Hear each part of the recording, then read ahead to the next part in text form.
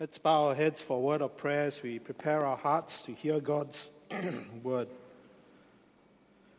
Gracious Heavenly Father, we thank you for this day in the new year that we can come before you to sit at your feet and to listen to your word. May the words of my mouth and the meditation of all our hearts be acceptable in your sight, O God, our strength and our Redeemer. Amen. Very good afternoon. Happy New Year. 新年快乐. I'm so glad that you have made the time to come here on the second day of New Year and for you to honor the King of Kings and the Lord of Lords, our Father who is in heaven in that sense. And I think it's always appropriate to do it, especially at the Chinese New Year. But I understand that people oftentimes have obligations that may preclude the fact that they can come. But nonetheless, you are here and you will be blessed, I hope and pray. And today we're going to continue in our series on the Ten Commandments. And this week, the second commandment is, you shall not make for yourself any idol. As you know, I've called and entitled this series Perfect 10. And understanding that, the law of God is given to us as a perfect law. And that we are called as His people to obey it perfectly. But we know that we often fall short. And as we go through the law, ultimately it shows us our total need for God. And that's why we cling to the gospel, the good news that God gives us. And, in this era of counterfeits, where now counterfeit, not just fake money, fake handbags, there's even fake news that we try to come to terms with. There's also the issue of fake gods.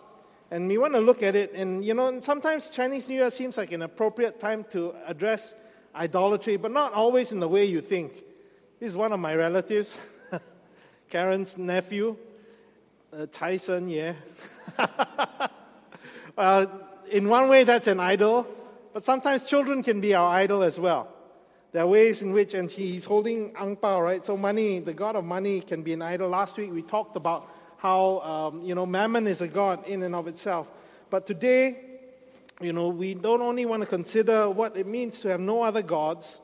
And as we know from last week, God is whoever you put your faith and trust in.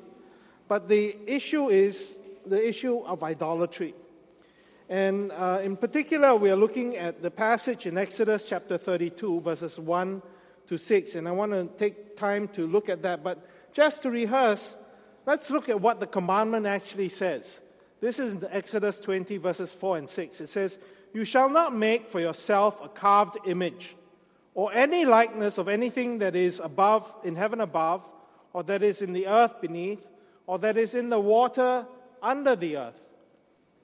You shall not bow down to them or serve them, for I, the Lord your God, am a jealous God, visiting the iniquity..." "visiting the iniquity of the children to the third and fourth generation of those who hate me, but showing steadfast love to thousands of those who love me and keep my commandments." And that's pretty straightforward on many levels. And in some ways, it really reiterates the first commandment.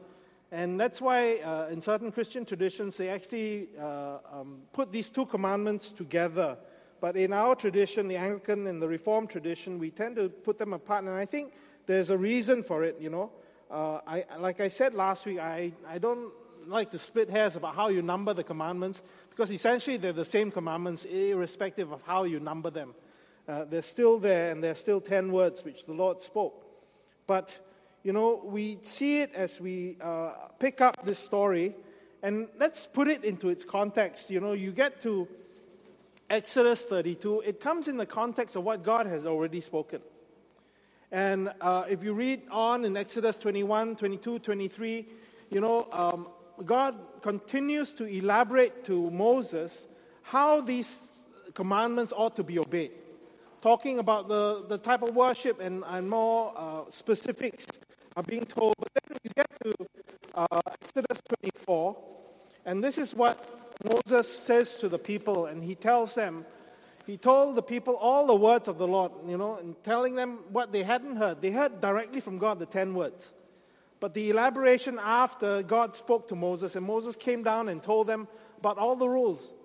And all the people answered with one voice and said, all the words that the Lord has spoken, we will do. That was their intention. That was how their hearts were. They'd seen God deliver them out of Egypt, cross through the Red Sea. They're now on their way to the Promised Land, and they meet God at His mountain, holy mountain, Mount Sinai. And, they've seen and they've heard God. And if you read the account, the spectacular things are happening. Well, then Moses says to the Israelites, he continues verses 12 to 18 in Exodus 24. The Lord said to Moses, come up to me on the mountain and wait there, that I may give you the tablets of stone. He hadn't written the law down yet, and he was about to do that. And the law and the commandment which I have written for their instruction. So Moses rose with his assistant Joshua, and Moses went up into the mountain of God. But then he said to the elders before he went up, wait here for us until we return to you. And behold, Aaron and Hur are with you.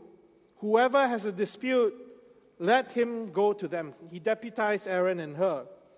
Then Moses went up on the mountain, and the cloud covered the mountain, and the glory of the Lord dwelt on Mount Sinai, and the cloud covered it 6 days. And on the 7th day he called Moses out of the midst of the cloud. Now the appearance of the glory of the Lord was like a devouring fire on top of the mountain in the sight of the people of Israel. You think about that. It's even better and more spectacular than any fireworks you may have seen, on New Year's Eve. But Moses entered the cloud and went up on the mountain, and Moses was on that mountain 40 days and 40 nights. And this is the context. So Moses has departed, and he's gone up to the mountain to continue to hear from God, to receive the tablets from the Lord. And I'm going to show you a clip from the Ten Commandments, Cecil D. DeMille's masterpiece. And the people sinned a great sin, for they had made them a god of gold. And they bore him upon their shoulders, and rejoiced, saying, this be our God, O Israel.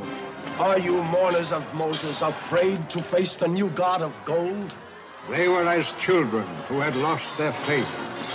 They were perverse and crooked and rebellious against God.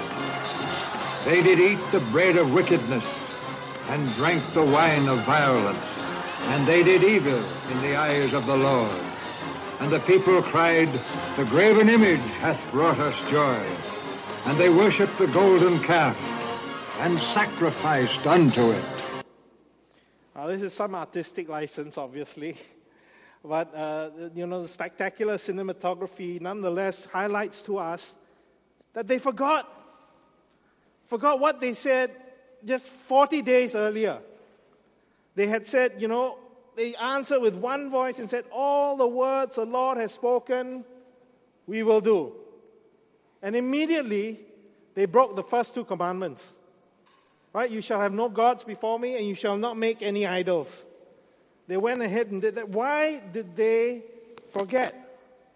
Let's look at the passage to see. It starts out in verse 1. It says, when the people saw that Moses was delayed to come down from the mountain, the people gathered themselves together to Aaron and said to him, up, arise, make us gods who shall go before us. As for this Moses, the man who brought us up out of the land of Egypt, we do not know what has become of him. So you see, on the one hand, it could have been impatience. Moses was delayed. But may I suggest to you, really the controlling root emotion was fear. It was fear. Because don't forget, they had for generations been slaves in Egypt. Not a very good life, but it was a sheltered life nonetheless, where they didn't have to fend for themselves. Moses was leading them. Moses had 40 years in the wilderness, behaving when he had to run after he had killed that Egyptian. and he was in exile, and he learned how to wander through the wilderness. That is why I think God selected him and picked him and was actually equipping him to lead his people.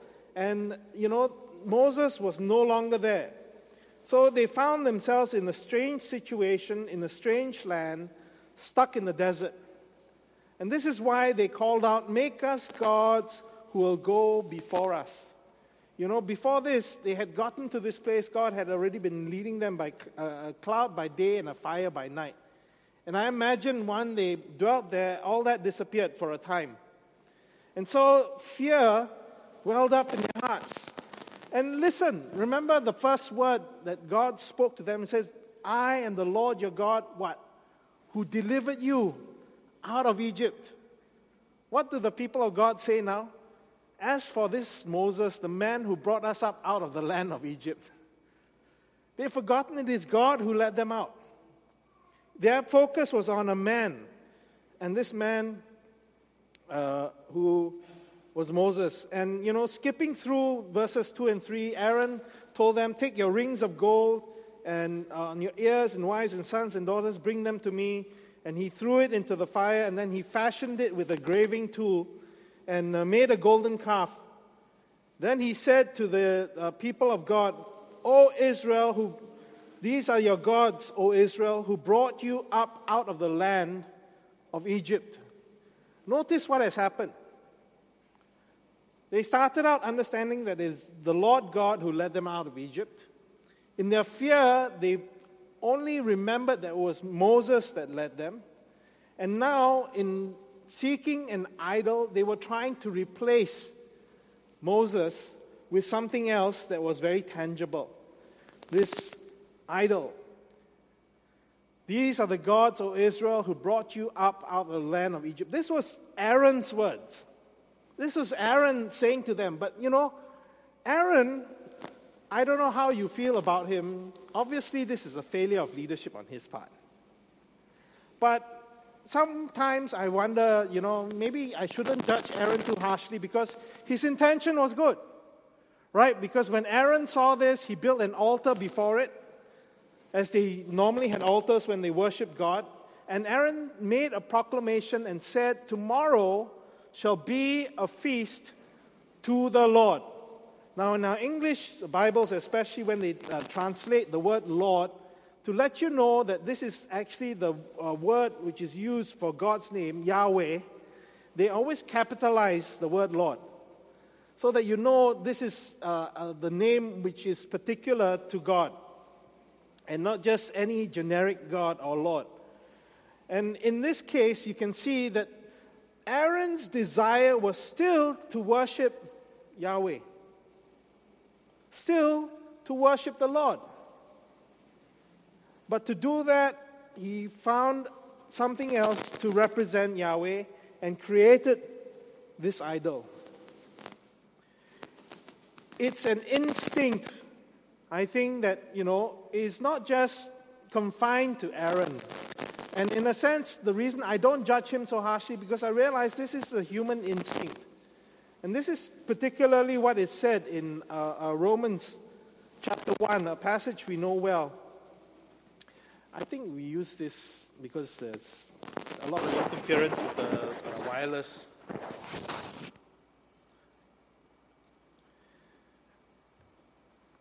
In Romans 1, we can see that, the Apostle Paul is pointing out that despite the fact that God is evident to all, they have left it aside and in many ways have turned aside from God. And the point he makes there is that they have become futile in their thinking and in their foolish hearts were darkened. And this is because of the condition we have as sinners, right from the Garden of Eden, this desire to, find our own way. And because of this, we have exchanged the glory of the immortal God for images resembling mortal men, and birds and animals and creeping things. And in many ways, we are familiar with it because in our context, I'm not sure how many of you still have non-Christian family members. You go visit them, you will see, there is this human desire to fashion for ourselves idols. And in many ways, it's a God-given instinct because, the Bible talks about the fact that eternity has been placed in the hearts of man. There is a desire to reach out for the divine. But because instead of seeking God for who He is, we have a tendency to want to fashion idols, and that's what happens. You see, and Paul understood this because this was the history of the people of God. I told you last week, and it's reiterated here in 2 Kings 17. It's really coming to the end of the era where there were kings and they were about to go into exile. And God had pointed out how they had abandoned the worship of God. And this is what He said. They rejected His decrees and the covenant He had made with their ancestors and the statutes He had warned them to keep. They followed worthless idols and themselves became worthless. They imitated the nations around them, although the Lord had ordered them, do not do as they do. And if you read on in 2 Kings 17, you see the account of them raising up Asherah poles and erecting Baals to bow down and worship them. And in essence, people who worship worthless idols are ultimately worthless people, is what it said. And the reason they do that is because they were basically imitating the nations around them. But like I said, the fact of the matter is, if you read later on into Ezekiel talks about the fact that there are idols of the heart. And this is what the Reformers talked about, that, our hearts are idol factories. There is this great instinct to make God in our own image. That we want a God that we can understand, a God that we can sense, in a sense that we can touch, taste, smell, hear, and see. That's why the people of God made an idol, because they were not content worshiping a God who was invisible to them, a God who wasn't there in the way that they could understand or they could interact with in the normal sense. And the unknowable is often a threat to us. We much rather have something we can control. We much rather reduce God to formulas. And it's not just people who are of other religions who do that. May I suggest to you, even as Christians, we do too. That sometimes we can come up with formulas. If we do this, then God will do that. And we begin to try and reduce it to that. And this is precisely, the problem with the people of God. That's why Elijah, remember, in his encounter with the Baals, he was warning the people of God, how long will you waver between two opinions? It is not that the people of God had given up the worship of Yahweh. They had tried to make Yahweh in their own image. And I think at the heart, that is what idolatry is. It is making God in our own image, making God that we can understand, making God, in a sense, I know we don't claim to control God, but we want to be able to control how we meet with God. And we want a God on our own terms, as opposed to a God who comes to us on His terms and we have to conform to them. You see, we always, or we are prone to forgetting who this God is. And our hearts are prone to wander. I told you in 1993, a year after Karen and I were married, we had the privilege and joy of going on a tour of the Holy Land. And we went to visit Israel. And in particular, one of the highlights for me was we visited this park called Neot Kedomim. And the idea of Neot Kedomim was that it was meant to be a park where they used biblical principles for agriculture, to show that what the Bible says works.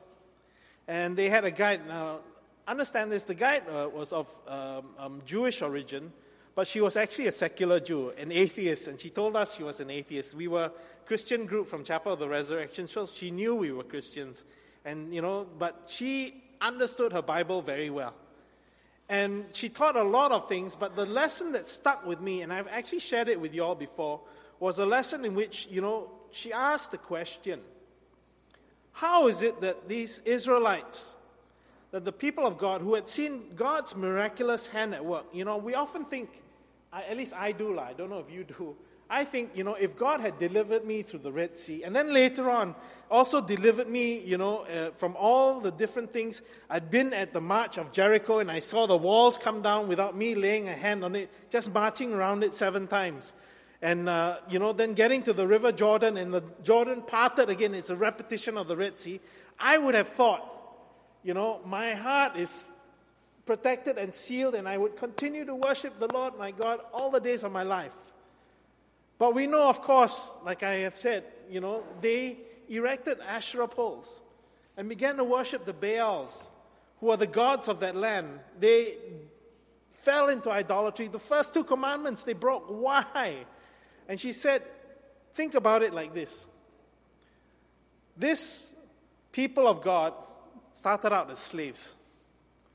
Then they became nomads, 40 years in the desert, wandering in the wilderness. Now they've entered the promised land, and suddenly they are told to become farmers. And they have no history of doing that. They have no knowledge of how to cultivate the land, though it was a land flowing with milk and honey. You know that there was a necessity for them to, do the work of agriculture. So what do? And she said, painted a picture like this. Imagine you turn and you look at your neighbor who's a Canaanite, and they've been for generations tilling the land. And you look at your crops, and your crops don't seem to be working. And you look at your neighbor, and your neighbor seems to be doing well. What would you do? You'd go over to them and you ask them, hey, tell me your secret. How is it your crops are so healthy and mine are barely making it? And they would tell you, the principles, but I tell you, wait, there's one most important thing you must do. In the corner of my field, can you see that pole there? That pole is erected to the goddess Asherah, the goddess of fertility. And we have a little idol down there, the Baal. We must give offerings to the Baal. And, if you do this, you will find that your crops will prosper. And she pointed out to us, it was out of fear, out of concern, out of wanting to find themselves a way to live in an unfamiliar situation. The temptation then is to follow the nations around them. The fear of the unknown can be a crippling thing. And in some ways, as we stop and think about it, we may not have those same fears that the people of God in Israel had. But we understand fear well. I don't know about you, in the last 2 days, I cannot open any news app without seeing the fearsome spread of this Wuhan coronavirus. And there is concern. My daughter Rachel is still in Toronto. She was supposed to come back Tuesday and supposed to come back through Guangzhou because she was flying China Southern. Asked her to change her flight. Please don't come back through China. She took the advantage of that and said, okay, since I have to buy a new ticket, I'll extend another 2 weeks. So she won't be back till February. But she's going to fly direct from Toronto to San Francisco straight to Singapore. Hopefully, avoiding anything. But then now I hear that the U.S. is intending to bring all of their people who are in Wuhan still straight back to San Francisco. So I don't know what San Francisco will be like in 2 weeks' time. But if we allow fear to control us and to forget who is our God and who's ultimately in control and to whom we owe our health and our life, it can become crippling. And we could resort to all kinds of means to make sure that we are safe. That may, at times, I'm not saying ignore basic health and hygiene. Yes, do that. But you know what I mean, right? Someone would say, take this amulet, this will save you, this will help you, or, do this, or something or other. And we can easily slip into practices, in which we end up in idolatry. And I could go on and on. It could be the coming economic recession. No, I'm not a prophet. I'm not saying it will happen. But we don't know. With all these uncertainties around the globe, how it's going to affect the economy. Or some of you are getting back exam results, or have gotten back exam results. And you worry about your future, and there's a temptation then to imitate the nations around us, to look to others to see what they do to survive and to thrive. And to forget what God has said, I am the Lord your God who rescued you from the land of Egypt, the place of your slavery.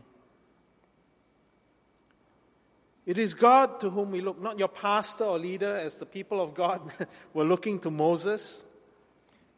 Not your own clever thinking that delivered you, not even, may I suggest, your strong faith. You see, it is not your faith that saves you, rather it is the one in whom you place your faith that has saved you. That's why, Jesus talks about the fact that even if your faith is the size of a mustard seed, he says it doesn't matter how big your faith is. What matters is how big the God is that you place your faith in. We need to understand that we cannot pursue substitutes. Substitutes for God, who is the real God, because counterfeits are worthless. And if we're not careful, ultimately we become what we worship. And this is the God that we worship, the God who loved us so much that he came down to earth for us and ultimately went to a cross on our behalf where he said, it is finished. I've reminded you that this year is a year of discipleship, and that's what discipleship ultimately is about. As you think about the people of God in Moses' day, in many ways, I have a lot of sympathy for them. And we need to be careful that we don't judge them too harshly, because the reality, it is easy for us to turn aside and to abandon our beliefs, especially in the light of our fears. And that's why, we need to be discipled. There's a saying which goes like this: you can take the people out of Egypt, but you also need to take Egypt out of the people. In other words, you can take a person out of their circumstance, you bring them into the church, you share the gospel with them, and they have become Christians, but the culture from which they have come often has a stronghold and draws them back in. And that's why, we see that discipleship is so important. It's discipleship that we help people reorientate ourselves to really understand what it means to call our Lord God, what it means to be his people. And that's why in this year of 2020, one of the things that we are really working on and are continuing to build and help to become more intentional are our care groups. Now, I know the majority of you are in care groups, but there are some who have chosen not to be part of it, and I would urge you to reconsider, because I believe that care groups are important and an essential part of discipleship. That you need to have a community of faith to build your faith, right? To have people who are like-minded and have same values to help you sort through the things you will inevitably come across as you go through this year of 2020 and beyond. And ultimately, to teach you how to live out Matthew 11:28, which is our theme verse for the year. Come to me, all you who are weary and heavy laden, I will give you rest. This is the God to whom we worship. This is the God that we need to cling to. The one who offers us deliverance and who promises to never leave us nor forsake us. And in a moment, we're going to close because, it's Chinese New Year, and I don't know if you still have more family obligations, so I don't want to keep you too long. But I feel as we before we move on in the service, let's not move too quickly. Let's take a moment to allow the Lord to speak to us, to challenge us if we have erected idols. And for the majority of us here, the idols are not out there. You know, we may not have erected idols in the normal sense of the word in our minds and what the culture is, but the reality is all of us, in some way, shape, or form, may have erected idols in our hearts.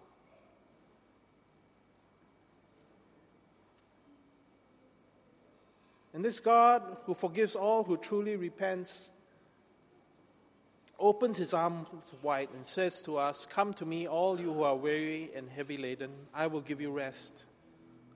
All you need to do is to repent of your idols, to lay them down, and to recognize who your God is.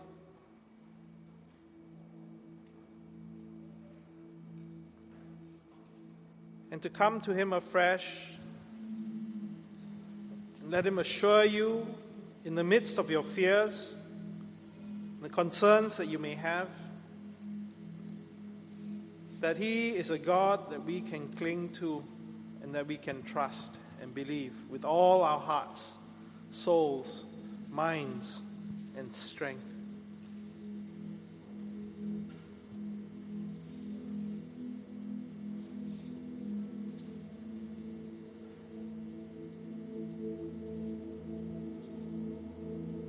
I invite you to respond to the Word of God as we stand and as we sing this chorus.